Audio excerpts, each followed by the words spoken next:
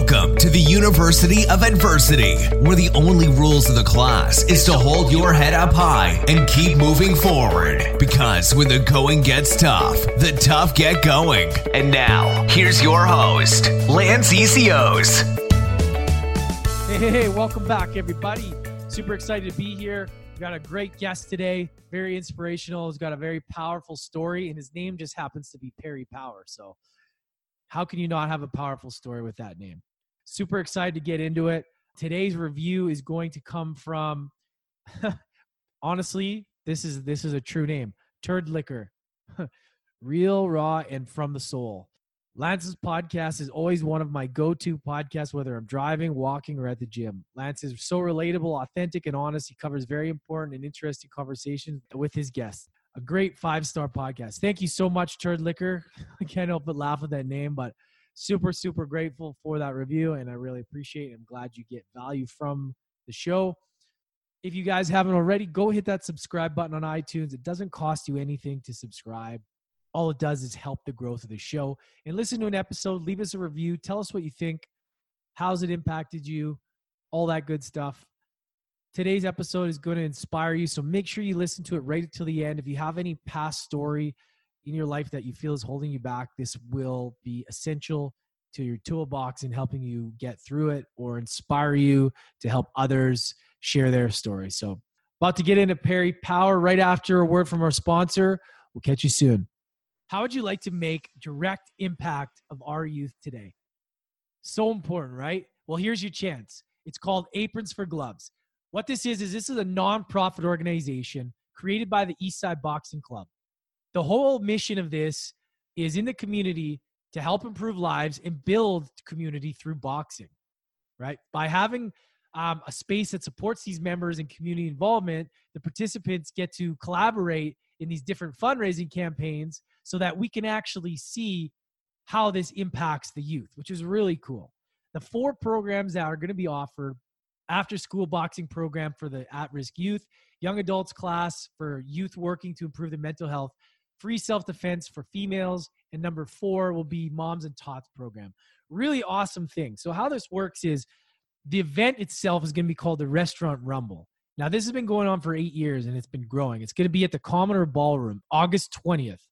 So people that work in the bar industry, restaurant industry, past or present, decide they get together and they commit for 3 months to train at Eastside Boxing Club while raising money. Now, the goal is to hit $2,000. Once you hit $2,000, you qualify for a fight, okay? And depending on how well you've done and how much effort you put in, you may get a contender fight. So I've decided to do this. It's crazy, I know. I was just like, wow, when I heard this at first, I said I didn't know if I wanted to do it. And now I'm doing it, and it's amazing. And it's just such a good cause. It goes with my cause with University of Adversity, making impact. And that's what I want to do. I want to make impact and do so many things for the youth. It's just, this is a perfect starting point for me, and I'm so excited about it. So what I'm going to do is I'm going to be raising the money. Hopefully you guys will want to donate. I'm going to be giving this shout out every single episode until August 20th. I'm going to be putting on an event, all this kind of stuff. I'm going to update this as we go on, but the main thing here is this is a great cause. A lot of times growing up, we would have gotten into trouble. I know myself, if I didn't have sports, if I didn't have hockey, soccer, all these things, or at least mentors or people offering these programs, then I would have gotten into trouble, right? Because a lot of times you get into trouble when you have too much time on your hands. These young minds wander, right? And you just you don't have an outlet. And giving this outlet is going to create discipline, going to teach them about nutrition. There's so many amazing things. And at the same time, we get to train for an amazing cause and raise money. So there's going to be a link. There's a link in my link tree, guys. Please donate. I really, really appreciate it. This is for the kids. And I'm going to share this journey. As you guys probably know, you're going to be seeing all kinds of different stuff happening with transformation and stories and videos on my Instagram and Facebook. So it's really exciting. So I hope you guys will join me for this ride and donate Aprons for Gloves 2019 for the Restaurant Rumble. Thanks, guys. What's up, everybody? Welcome back to another episode of University of Adversity. I'm your host, Lance Ecios. Today's guest had to overcome some very difficult challenges and moments in his life. As a child, he was sexually abused. and had to overcome the loss of his father just 2 short years ago. He is now on a path to change the world and make an impact by working with fitness professionals to help them lead with their story and build a personal brand.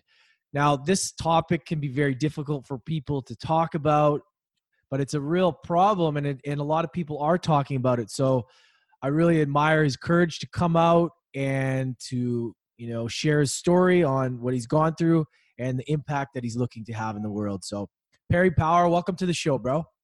Bro, thank you very much for having me on. Every opportunity I get to share my story, to impact at least one person, I'm very grateful for. Yeah, and that's the thing, right? You never know who's going to be impacted by your story, because there's somebody out there listening that may have gone through the same thing, or just the inspiration that you are able to get up and go and kind of transform your life into a positive way. So very powerful, Perry Power. That's a great we were just discussing before. I was like, that's such an awesome name. Let's go back, if you can, man. Tell us a bit about your growing up and kind of the journey that you had so far. Sure. So I'm from London in the UK, and I was practically raised up in a broken home. So my mum walked out when I was 4. She just had enough one day and she kind of left, and it was just me and my dad for a good few years. And then I went to school in West London. I'm an actor, so I've got an actor's heart.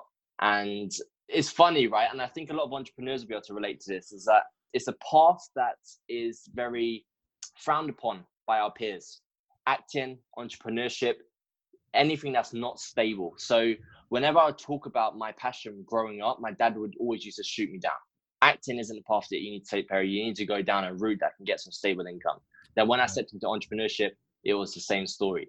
But yeah, so my mom walked out when I was 4, and then my stepmom came into the picture. So my dad met somebody new a few years later. She then moved in, and she sort of stepped into the shoes of my mum, because I only used to see my mum about once or twice a year.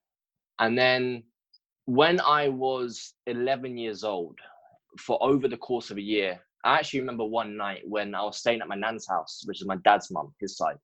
And I was staying at my nan's house, and I was in a spare room.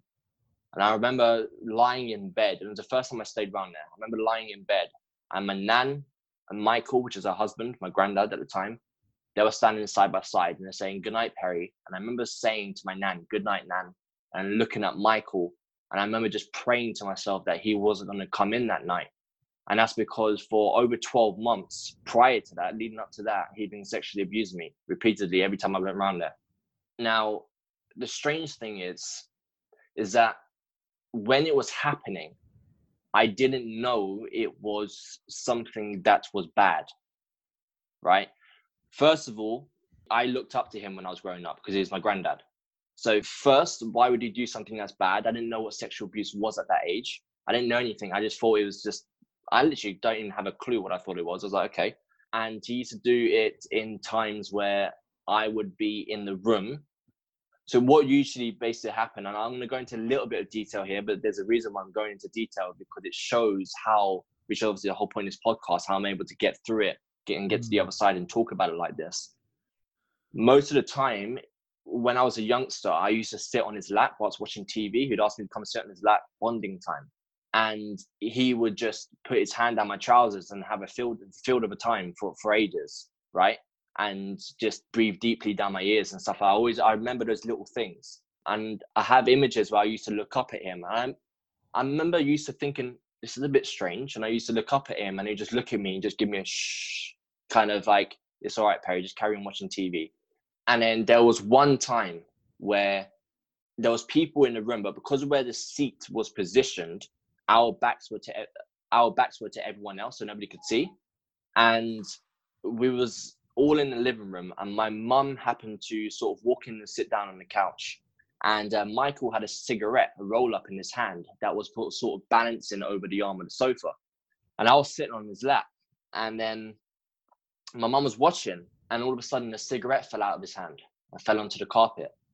And then she was watching it, and she was thinking, why is he not picking up the cigarette? Because it's burning a hole into the carpet. And that was because he was so preoccupied with me, he didn't want to get out of that to pick up the burning cigarette. And that was when she knew, okay, something fishy is going on here. She pulled me out of the room, And then that's when my dad questioned me until I told him what was going on, because I didn't think anything was bad. So he questioned me to bring out the answer. And then I wasn't allowed to go around there for a couple of years until he passed away. Then I was able to go back around my nan's house. So that's a big chunk of my story. But the thing is, when that happened, my dad told me to keep it a secret. He's like, I don't want you to talk about this, because if you do, then it's going to bring a big black cloud over the family. And then I just kept it a secret for years. Wow. That's powerful, man. Yeah. And because, yeah, I mean, you wouldn't know any different when you're a kid. You just kind of like, what is happening here? And I've heard that a lot, actually, that when it's happening, you don't really understand because you're just a kid, you know? Yeah. And then you start to realize like that's weird. Like, why is that happening? And man, I can't even imagine, you know, going through that. And thank you for sharing that, because it's a hard story I can imagine to share. Even to just talk about, even thinking about that stuff is very challenging. So what came out of that? You know, I know your dad probably wanted to, because that's kind of opening a can of worms that highlight your family, and then people start talking about it, and it'll just, and I can't even imagine, but I can understand why he would want to keep it under there. Like, what did you guys think, and how did you guys move forward, and kind of what happened after that? Yeah, so it's a strange one, because I think when we sometimes go through trauma and we sort of grow older, our brain tends to block out certain memories because of those experiences. And I don't actually remember doing this. So like when I was in secondary school, high school, the equivalent, I used to have what would you call it? It's like a counselor, a school counselor that I would go and see once a week.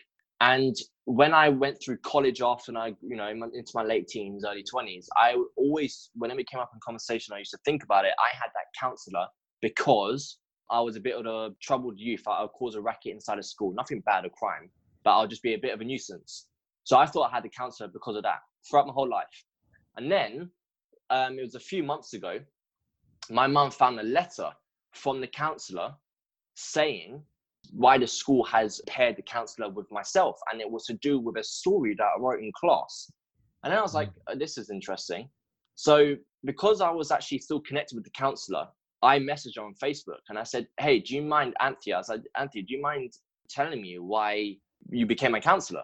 And she goes, because in English class, all of you guys were in class were assigned a piece of work to write a story in your own words about whatever you want, and then hand it in at the end of class. And it was obviously, because it was so raw, and I'd realized what had happened after Michael passed away and I moved on, I wrote about the sexual abuse as a story in class. And I don't remember doing it. And then I handed it in. And I think that's because I had nobody to talk to, because my dad never wanted to talk about it. Nobody wanted to talk about it. So I had to live with it inside my own brain. So I feel like that my way to express it was through a written story and hand it into the teacher. And then that obviously raised a red flag. And I started to see a counselor every week for things I knew 2 years.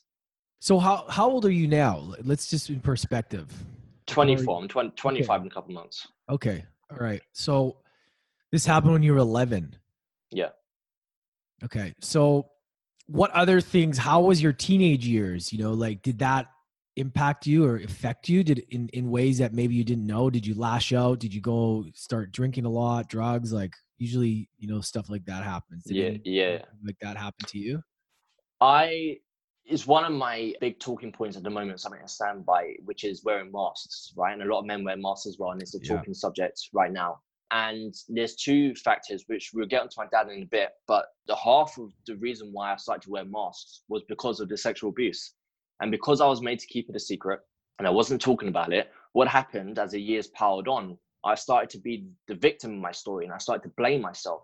Because as I grew older and my mindset grew, I was like, why didn't I say anything over a year? Why on earth didn't I say anything? Like the first time, I'm like, Perry, you're so stupid. The first time it happened, like you should have known that something was wrong and you should have put a stop to it. Why didn't you? And I started to say that over and over and over to myself. And so I kept the secret in total for 14 years. And those years, it piled on. And when I went to uni, it was big time alcohol, big time. I mean, I only lasted one term in uni. I went to 3 lectures in 3.5 months, and I got into my last warning for being kicked out. And I remember the principal saying to me, Perry, when you come back after Christmas in January, you need to buck your ideas up and decide whether you're going to stay home and not come back, or come back as an actual student and take your learning seriously. I decided to stay home because I went to uni for the wrong reasons. And again, all of these events I've been through, like alcohol, and wearing masks and being somebody who wasn't really me, right, is because I felt like if I'm being me, the real me, then that means I've got this dark secret that I need to share, right? So if I step into the shoes of somebody else of a different identity, then people don't need to know the real me, so that's cool. And that's how I lived throughout school. And especially when I went into college as well, I stepped into the shoes of somebody completely different. Like, I was this fake womanizer guy, which I wasn't in school, but when I went to college, I was this big shot. And I stepped into the shoes of that person because I felt so insecure on the outside. I needed to flip it. Insecure on the inside, I needed to flip it on the outside so people didn't see that. Yeah. But the thing is that where I'm interested is that, I mean, all teenagers and people in uni drink and party, right? I mean, most do. So not necessarily everybody's going through that, but how did you realize that? What were some specific things that you started to notice as time went on that was kind of affecting you? Because it's hard to say. I mean, when we're drinking and partying, of course, a lot of us are, we're young, right? So we're doing it for all different reasons. But is there some specific things like within your habits or stuff that you were doing or running away from that you really started to notice once you started to become, once you start to do the personal development, you start to kind of see it in a different light? Is there some stuff that you noticed after that maybe some stuff that you did or shied away from that you realized that were affected from that incident that you didn't before? I think the biggest thing was how I handled situations after that, i.e. when my nan passed away or something that's meant to affect me emotionally, is how I handled that. So because my dad forced me to handle the sexual abuse in bury it under the carpet and don't talk about it, like literally don't even talk about it, Perry. And every time I used to bring it up, he used to shut me up. And then leading on from that, I remember very specifically my nan, who I was very, very close with. She had a stroke, she broke a hip, went into hospital and just didn't make it out. And I remember that when I got the call to say that she's dead, I actually remember sitting myself down and put myself, I say, through this process. But at the time, I was like, right, I was trying to force myself to forget that she ever existed, right? I was like, Nan, she didn't exist. And I need to wipe her from my memory because I don't want to deal with that event, right? Yeah. I don't want to deal with it because I don't want to have those emotions attached to me. And I don't want to face those demons and face those emotions. So I'm going to do the same thing with that, get it under the rug, push it there, and I leave it there. Nan who? Don't know who she is. And I move on. And then events like that was the exact same thing. Exactly the same thing. Everything changed. Everything changed. How I handled everything was when my dad passed away. Yeah, let's talk about that. How did that come about? And because I share this with you as well, I lost my dad very suddenly. That forced me to change my perspective on a lot of things as well. Maybe tell us a little bit more about that, man. And how did that really change you? And what kind of decision did you make after that happened? So me and my dad, we were so close. Like ever since my mom left, we were like best friends, right? Absolute best friends. And I was actually the best man at his wedding when I was like 9 years old, which is really cool. Yeah. And then we was always batting heads because we always had the opposite. We always had opinions on everything I was doing. And then everything kind of went downhill when I moved out of home. So when I was 18, I moved out because I was like, I need my space. I need my freedom, right? Yeah. Doesn't mean I love you any less, Dad. And I was like, but I need to move out. And when I moved out is when I didn't have the eye on my dad to see what he's doing every second of the day. So when I would go home for a weekend, I would notice a difference to a month or 2 months beforehand. And it was about a 3-year period, over 3 years, where he just started to deteriorate. And he just started to, over the 3 years, started to drink a little bit more, then a little bit more. But behind the scenes, my mama never knew. He was an invisible alcoholic is what I call it. Wow. Right? Yeah. And he would just drink vodka, like down it as if it's apple juice, then pour it up with water, put it back in the cupboard so my mom wouldn't know any different, right? And then his thoughts just became more negative and he wasn't eating meals. He never exercised. When he was younger, he was a bodybuilder, big time bodybuilder. He actually got me into fitness, but he just didn't train. So he was skinny everywhere except for his belly. right? He had a big belly, which makes sense because one of the big things there was the alcohol. Okay. Yeah.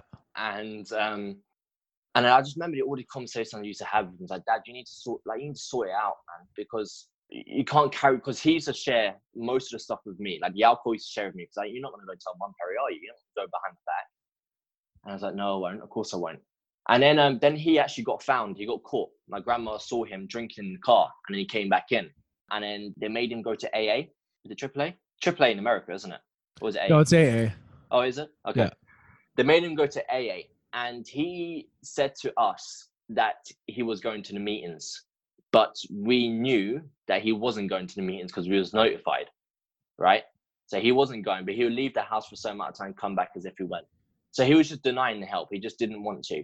And I remember a conversation with him via text, like, Dad, why are you drinking so much? And he said, it's to fight away the demons. And at the time, now I know, but at the time, I didn't have a clue what he was talking about. I was like, what demons are you fighting away, Dad? What demons are you talking about? And then I get a text on June the 1st, 2017. I get a text from my brother, who at the time was 13. And he sent me 2 pictures. One was an ambulance van outside the house. And the other one was my dad lying on the bed with 2 paramedics standing next to him. So I'm calling him up. I'm like, Trav, what's going on? And he passes the phone to my mum. My mum goes, there's nothing to worry about, Perry. He's just... So basically, with everything piling together, in January of that year, he became a diabetic. Right? Yeah. He had high blood pressure. He was on every pill under the sun. And the paramedics basically came round and said, right, Andy's blood sugar levels, they're off. So we need to take him to the hospital so we can even them back out. That's what we need to do. I was like, okay, cool. So they put him back in the ambulance van. Mum goes, right, we'll contact you in a couple of hours, Perry, but nothing to worry about. All right. Then. A couple of hours later, I get a call from my brother. He's like, Dad's gone. I'm like, what do you mean he's gone? He's gone where? He's dead. What? He's dead. And basically, he got into the ambulance van and everything was all chill. And then all of a sudden, he just had a cardiac arrest. And the paramedic said it was like something out of a film. He just flatlined instantly. There was no saving him. He didn't even make it to the hospital. Yeah, absolutely crazy. So everything just piled up onto him. The whole 3 years sabotaging. Wow, man. Sorry to hear about that. It's tough. I know what you're going through, bro, because I went through that in 2017 as well. Very fresh. Oh, really? Yeah. Dealing with those deaths like that and the sudden ones, it's like you just feel like you've been cheated. Like you feel like, what? How does that that doesn't happen to me. That doesn't happen to us. Like, what just happened? Yeah. It's crazy. And I appreciate you sharing it because I know when I talk about it, it makes me feel better. And just to kind of make sense of it all, because it's such a shock, right?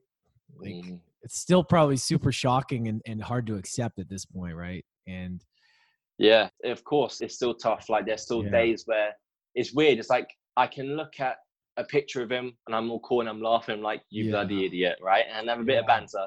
Then there's something completely random and then boom, I'm gone. I'm just crippled on the floor for hours because it's like that moment's just come back, Oh man, I can completely relate. And any of you guys listening that have lost somebody, I'm sure you can too. Like it's so weird because I'll be totally fine. And I've dealt with it. I'm like you, I've dealt with the personal development, done it and really built myself to be strong foundation. I'd like to think anyway. And then all of a sudden out of nowhere, I'll just get like super emotional.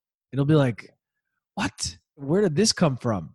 And then, just getting like tears and it's like, fuck, like it's crazy. And you wonder, is it because they're, who knows where they are. Right. And it's like, why am I feeling this now? And yeah, it's really interesting because every day you just kind of go on and you don't really know where they are or whatever you believe in. It's still like, you don't know whether they're with you or they're not. Like but it's definitely, it's crazy because it's something we all have to go through at some point, which is really the hard part of life. And the best you can do is just remember the good times and take the lessons from it, right? It's only going to make you stronger in your life. So now that you dealt with that, so this is my thing. Everybody's got their way of dealing with these kind of things.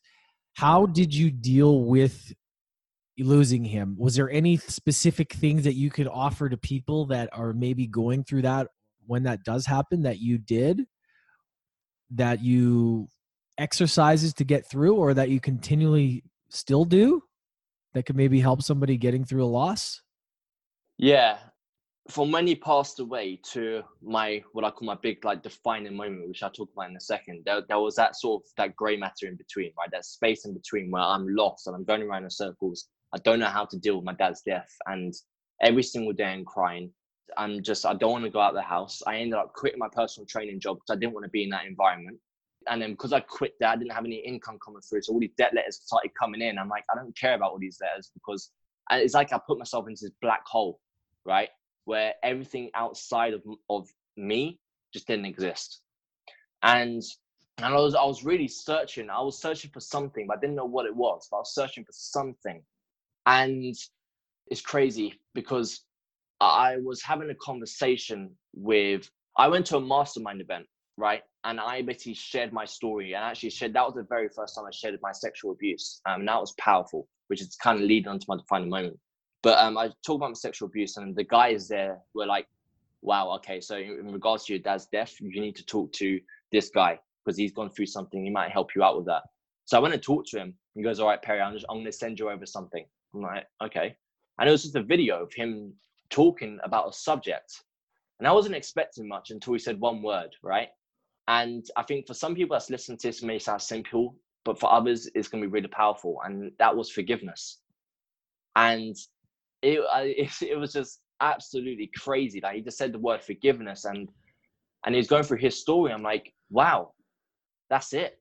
Because me and my dad argue all the time, and he would pick arguments over nothing. And like we were proper hotheads to each other, right? But we loved each other so much. And I blamed him for a lot of things. And that was a huge chunk as to why I couldn't continue moving forward. And I knew that's what I needed to practice. Yeah. Yeah. It's amazing how forgiveness can, even for things that you don't even know that you're forgiving, like it's definitely. So how did you apply forgiveness? Like, it's hard for me to talk about with this because it's hard for me to find the words because I know exactly what you're going through, right? And it's when you're talking about this, it really hits close to home for me because me and my dad fought like crazy too, but we were super close. And so when hearing this, it's just like, wow, like there's so many emotions and forgiveness is so powerful, and to be able to let that go, and letting go is huge as well. Being able to let go. So you developed forgiveness for him. So how did you do that? Or some things practical things on a daily basis that kind of showed that you were forgiving him? I remember my very first step was, because I'll probably say for about 6 months prior to his death, we was having ridiculous arguments. He would just make it out of nothing. And a week before his death, he made a really stupid comment to me via a text, right? Which hurt me, a spiteful comment. And then he just went into like writing a whole book via text and just digging into me. And then I realized that it was the alcohol. It was the alcohol, and it all clicked into place. There was a reason for it. My first step was that's a big thing, is understanding. So it's understanding that. And I went back through the text messages that me and him was having. And I went back to that argument. And I just took myself back through it, but from a place of understanding. I was like, you know what, Dad, I forgive you, man. It's all good, you know? Yeah. Do you find it hard to forgive yourself for some of the stuff you said to him? Yeah, like for me, especially, I look back at the conversation, I'm like, fuck, why'd I say that? Oh, like, yeah. You know, and that's hard, man. That's tough because it's right there in front of you. You had this conversation. That's the thing with text messaging. It's like, I'll go back and I'll look through it and I'll go, fuck, that was a real dick thing to say. Like, yeah, you know, like, those ones. And when the times where my dad used to ring me and I knew that he was ringing me either to bitch about mum or to have a go at me about something, and I never answered those calls, and I'm looking at it ring, I didn't answer it. It was those ones as well. Yeah. I'm like, if I could have just picked up that call, we go through that, right? Yeah. And it doesn't do any good, but it's just human nature. And the times I was too busy to talk, and I'm like, after you're like, wow, like, I can't believe that. I would do anything to talk to him right now, Yeah. And we definitely have gone through the same sort of thing, which is kind of crazy, man. It's hearing the exact same sort of story, just from a different way, But these things make us stronger, and you got to use it as fuel, right? You got to use it to help you fuel your mission. So that's going to be my next kind of segment into this, is that talk about this masks, because people say, you know, stop wearing a mask. How has that helped you? Because for masks, a lot of people have different personas, right? You grow up, you're in this sort of box, and that's who you are, right? Yeah. We decide that's who we are. For some reason, we just say, oh, that's me. That's my identity. And then depending on your surroundings, if you move somewhere, you hang out with new people, then you become that person. You know, how important has it been to kind of let go of old beliefs or old identity and kind of get rid of that mask? How has your dad's passing and moving on, how has that sort of helped the process? Yeah. So I don't know if you can hear that in the background, but we've just been hit by a huge storm. So apologies for that. Oh, that's all right. So I'm grateful you brought it up, because it was so powerful, where so after I practiced the forgiveness, and after, you know, I can look back at me and my dad, and I was completely cool, you know, no dramas. I was just easy, right, with it. And I remember, and this was still before I shared the sexual abuse or anything like that, right? And I remember I was upstairs in my old house, and I was brushing my teeth, and I spat the toothpaste out, and I sort of looked up, and I was still going through it a little bit. And I remember just looking at myself in the mirror, and I just happened to catch myself. And all of a sudden I got lost in this little world. You know, like sometimes where you go into this little world and you come back to reality and you're like, what am I doing here, kind of thing. And I remember I was looking at myself, and I went into this sort of like internal time machine where I pictured myself in 20 odd years time. And I was like, if I carry on with holding this sexual abuse in my head, I know that I'm going to develop more of a victim mentality. I may even switch over from being a victim of my story to being the villain of my story, right? And it may just protrude in different areas of my life, the energy. And like, there is a chance that I'm going to go down the same road as my dad and die at the age of 48. Wasn't even 50. Wow. That's young. Fuck, yeah. Young, man. You know, I was like, I don't want to be dead before the age of 50, leaving behind the family because of shit I couldn't deal with. Yeah. Right.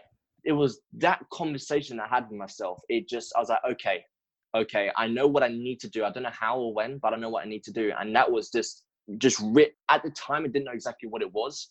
But now looking back, I just needed to step out of these shoes that I'd stepped into a couple of years prior to that, of this identity, and just rip these masks off and just share who I was. It's basically sharing the sexual abuse, because that would have been the first of the dominoes, right? And I was like, that's what I need to do. And it's really, really powerful what happens next. So I went to this mastermind and I shared my story, right? And then I'm driving home from the mastermind. I'm like, okay, I'm still in this bubble where that was created at this mastermind, which is a different world that I haven't been part of before. And if I go home, I'm going to go back into my old bubble. And I'm afraid that I'm going to go back into the mask that I was wearing. So I was like, right, what I need to do is just right now is just literally hit the record button and video myself talking about my sexual abuse and post it on Facebook. And I was like, that's bizarre that I'm thinking about that. It's about, I need to do it. And before I even like talked myself out of it, I turned into this, it was actually an old house of mine. I was like, oh, let me park in front of that because there's no cars out the front. And then it took me about 7 takes and I was crying in each one. And each time I was recording, I'm like, everybody's going to outcast me. They're going to hate me. They're going to think. And what basically happened, I was like, all these 14 years of victim thoughts, I thought everybody else was going to think of me as well. Right. And then on that 7th take, I talked about my sexual abuse. I talked about my dad's death and how I'm dealing with it. And I stopped it and I popped it on Facebook. I remember sitting there in the car and I'm like, gee, what have I done? What have I done? What have I done? And then I look at my phone and it had just over 60 views. And I remember this, just over 60 views. It had 2 likes and 1 comment. And then 1 comment was like along the lines of, wow, this was hard to watch, but thank you for sharing. I was like, that's cool. And then I was like, but 60 people watched it and only 1 comment. That means most of them are thinking that I'm an idiot and they're outcasting me and they're thinking that I'm a weirdo. So I threw my phone to the back of the car, drove home. And then when I got home, there was just this flood of messages, flood of engagement on the video, just basically saying, thank you for sharing it. Thank you for being vulnerable. And that was when I was like, this is a whole new world. What has happened these last 14 years is that I've been fighting myself rather than fighting the world. Right? Yeah. And everything just became clear. Everything. At the end of the day, I mean, that's who you're fighting, is yourself. Yeah. The external circumstances are just circumstances, right? It's always the challenge, who you were yesterday, becoming better and learning. And I mean, yeah. And when you realize that, things change, because it's not about, competing against other people. Like, it's really not.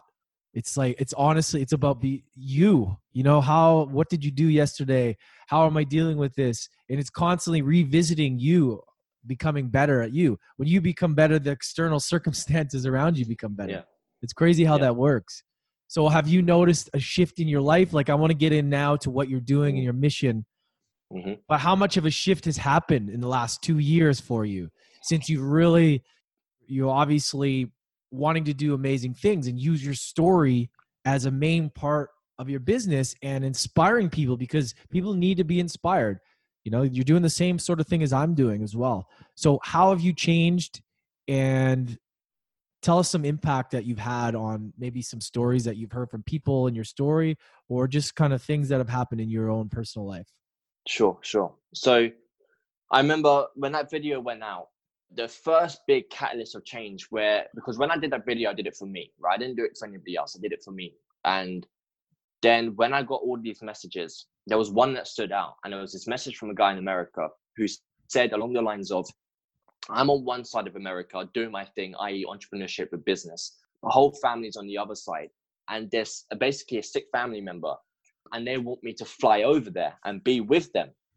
But I'm battling this because I don't want to fly over, because I'm in the middle of doing my thing. And now I'm in this really, really dark space, that suicidal dark space, because I feel like I'm being this horrific family member and I feel like I don't love them. And they said, and he was saying in this message, like, your story has literally helped me come out of this dark spot and see the light. And I remember reading that, and I've never experienced anything like that before, any type of impact like that upon somebody. I was like, and it really hit home, because I struggled to take it in, to soak it in. And I was like, wow. Okay.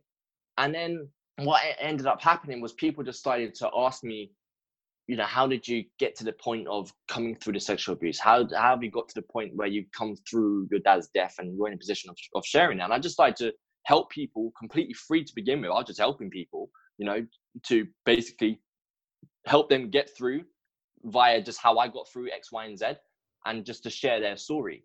And then it's crazy, right? I would say one of the biggest things, and I'll get into a couple of them, but one of them that I noticed first was in my family. I remember going around to my mum's house, and my grandma was there.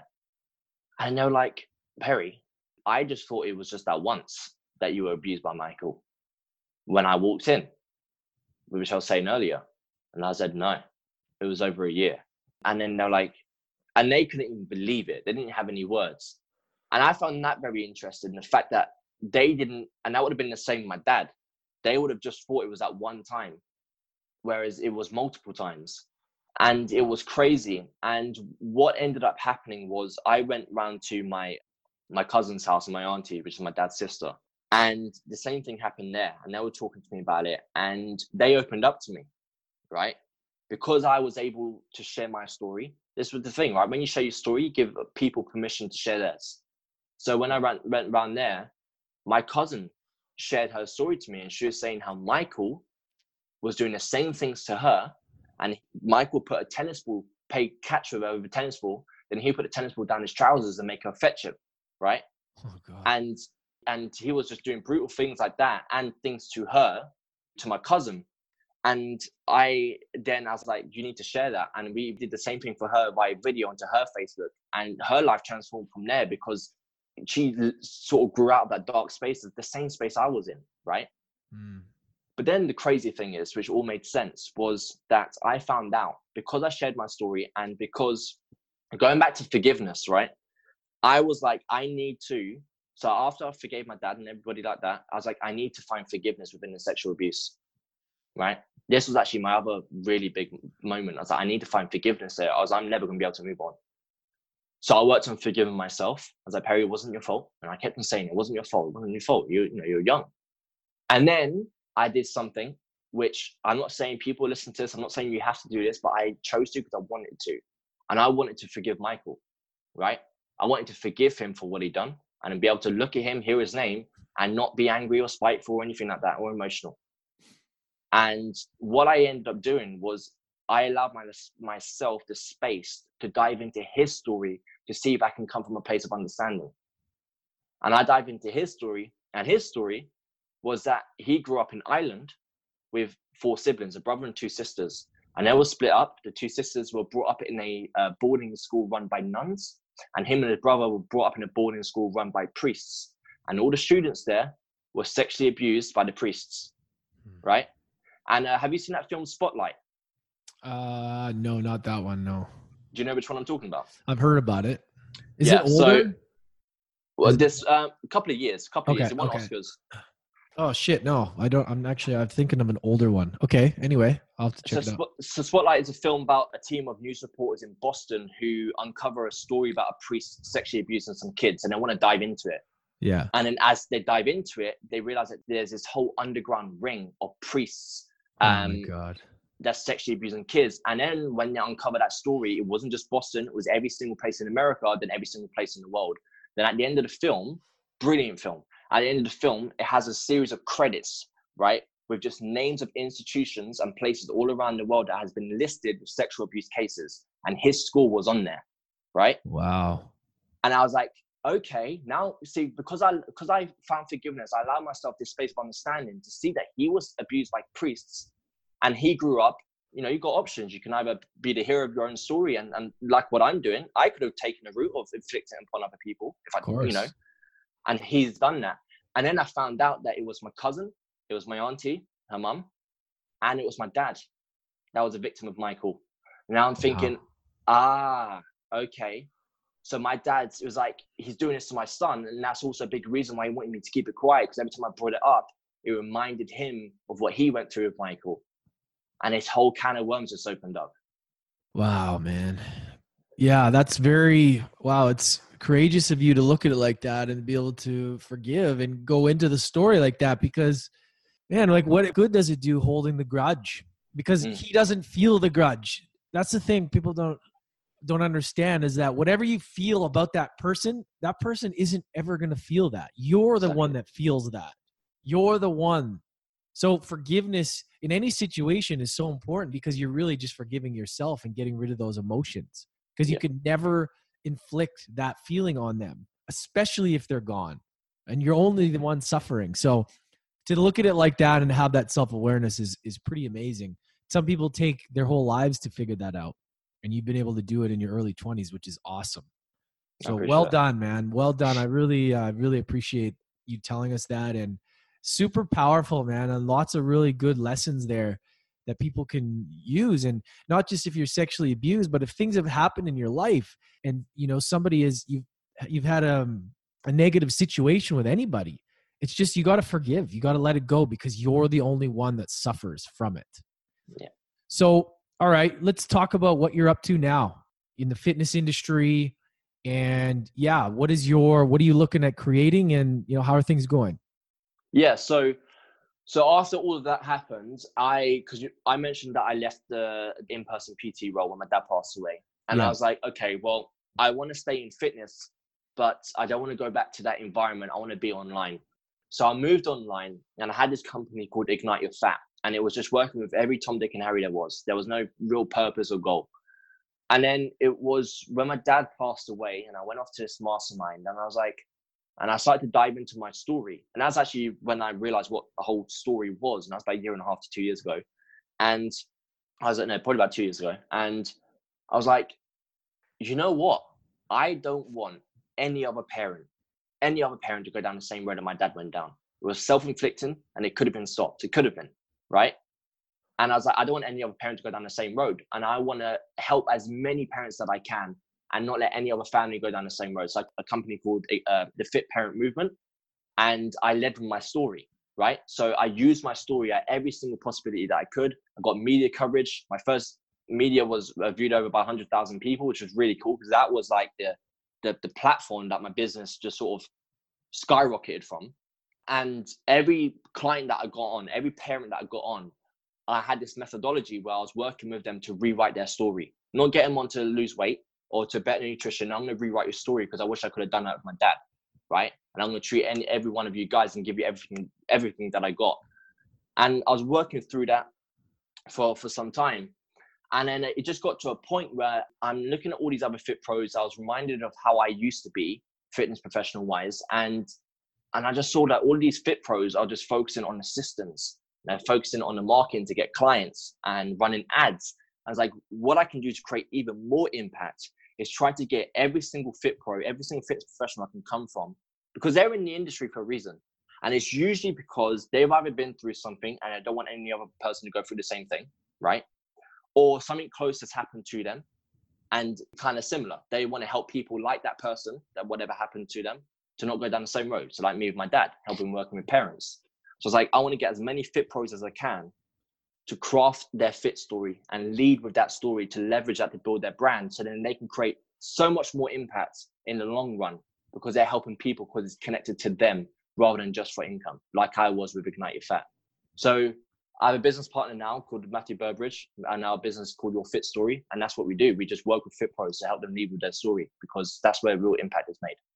So do you notice that a lot of people are out of shape because emotionally they're lost? So they just tend to eat more or not exercise. Like, tell us a bit more about that, and how does changing their mindset help them with losing weight and getting in shape? Yeah, sure. So if people, let's just say, for example, they're prone to binge eating, or they eat so many more calories, they are drinking, they're not exercising, they have a gym membership, but they're not going. At the core root of the problem in all of those is always tied to their story. It's always down to something that they've been through in their life. Maybe it was the way that their mom or dad talked to them and they lowered their self-confidence. They're going into the gym and looking at themselves in the mirror. It's all tied. As long as you can dig deep, it's always tied. So yeah, but when I was starting out, I never knew any of that. I just thought, okay, well, if you're not going to the gym, it's because you lack self-confidence. But why do you lack self-confidence? And then why again, then why again, then why again? And it's always tied down to their story. Right? Yeah. And everybody gets attached to that story as well. Everybody gets attached to it. And a lot of these people just don't know that they're attached to that story. They believe it's just the way they are, or, you know, but if they can actually understand that they are doing X, Y, and Z because of that chapter that they went through, which we can hopefully highlight with them, and then bring them to that stage of understanding, is when they can start to step into the shoes of being the author of their story and rewriting that. Yeah, exactly. And it's crazy how people get stuck in that box of I am that person and I'm married to that story. Yeah. It doesn't, because you can change it just with a new decision. Like you can literally change it. And then you just have to do the things that align with the new decision. Right? A lot of times people stay with that in that box because they keep doing things that align with that person. You can let that go. And I've noticed that because I've had a couple different personas in my life. Hockey player, bartender, online marketer, podcaster. You can be whoever the hell you want to be. It's just you have to do the aligned actions. You know what I mean? Like if you're going to be somebody else, you just have to do the things that person does. And a lot of people think that they can be that other person that they think they are, but then still act. They want to be somebody else, but then just still doing the habits of that other person. Exactly that. Yeah. It's pretty crazy. And I find it crazier how we just give up and say, well, I'm that person. That's me. Like, why? Like you're a human. Like you just have to change who you want to be and, start to go towards like who's doing what you want to do and follow them. Who's had a big impact in your life? Like who's a mentor that you kind of look up to, or a book? Like you got a bunch of books there. Obviously there's lots of amazing people out there, but is there one that's kind of impacted your life that, when shit hits the fan or you're having a bad day and you're like, you go to them for sort of guidance, whether it be an audio or a book or something like that? Yes. I've actually got two things.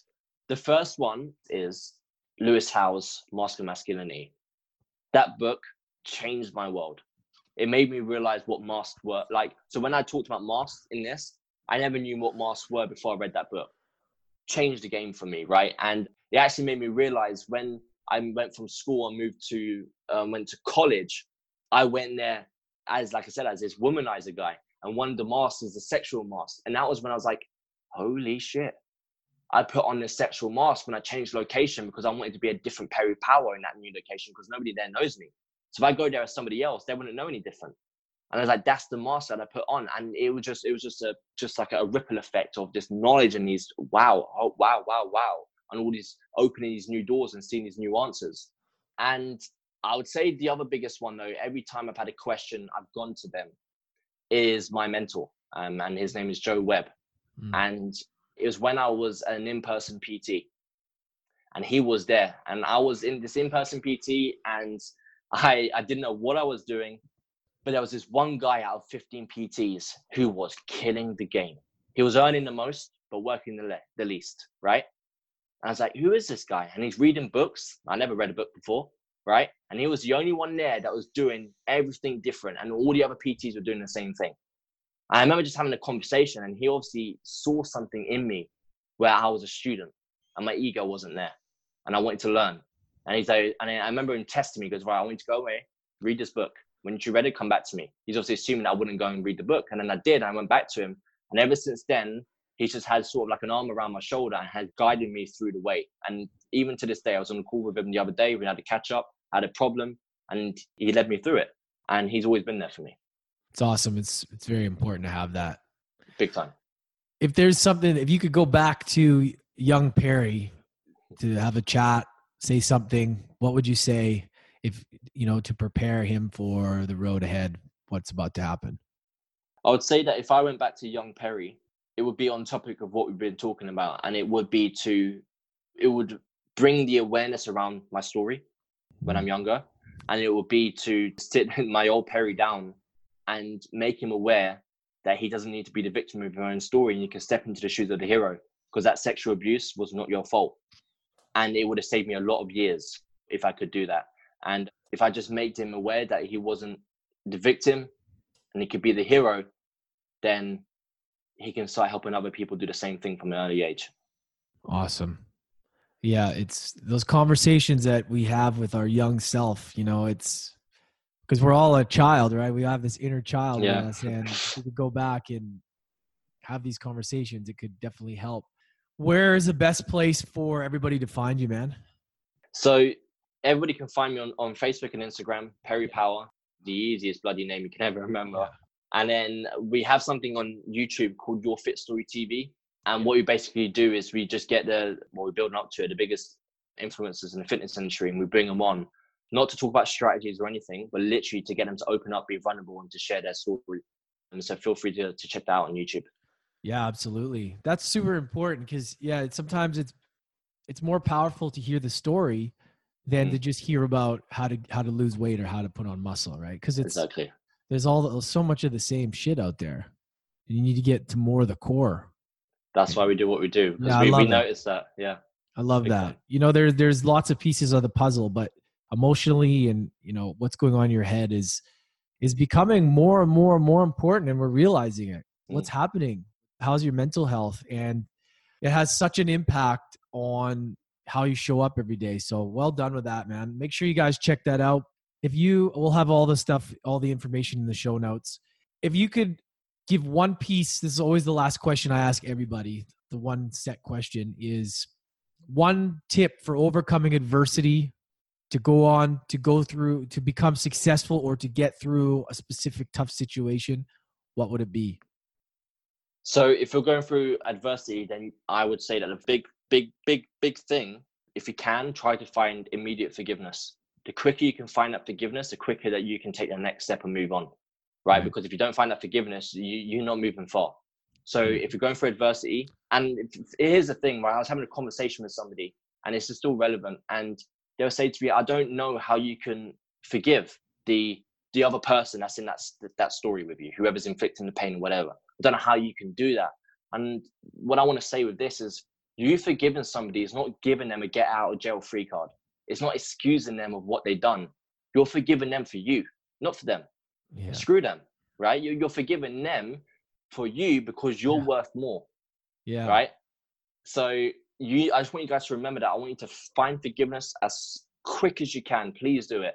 and then step into that shoes of the hero of your story. Never ever step into the shoes of the victim, because you're worth so much fucking more than that. So be who you're born to be. Awesome, man. Forgiveness, self-forgiveness is so important. You guys make sure, because nobody's going to be suffering except you. You got to learn that the forgiveness is actually helping you and actually helping you move forward from whatever it is. So learn to forgive. Really appreciate having you on, bro. It's really, really admire you being able to come and share your story and really giving everybody some tactical advice on how you did it and, you know, how you're using it now in such a positive way in the fitness industry and just inspiring people through speaking and everything, man. So thank you so much, bro. Bro, thank you so much for having me on, man. I really appreciate it. It's an absolute pleasure. Perry Power, everybody. Have an amazing day. Hey, guys, I hope you got a lot of value out of that. I know I did.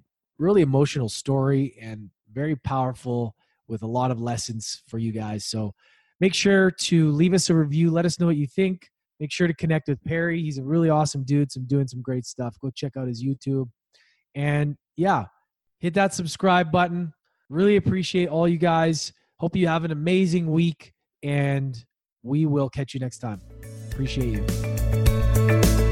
You just finished another class at the University of Adversity. Don't forget to hit that subscribe button and tune in again next time for more life lessons with Lance ECOs.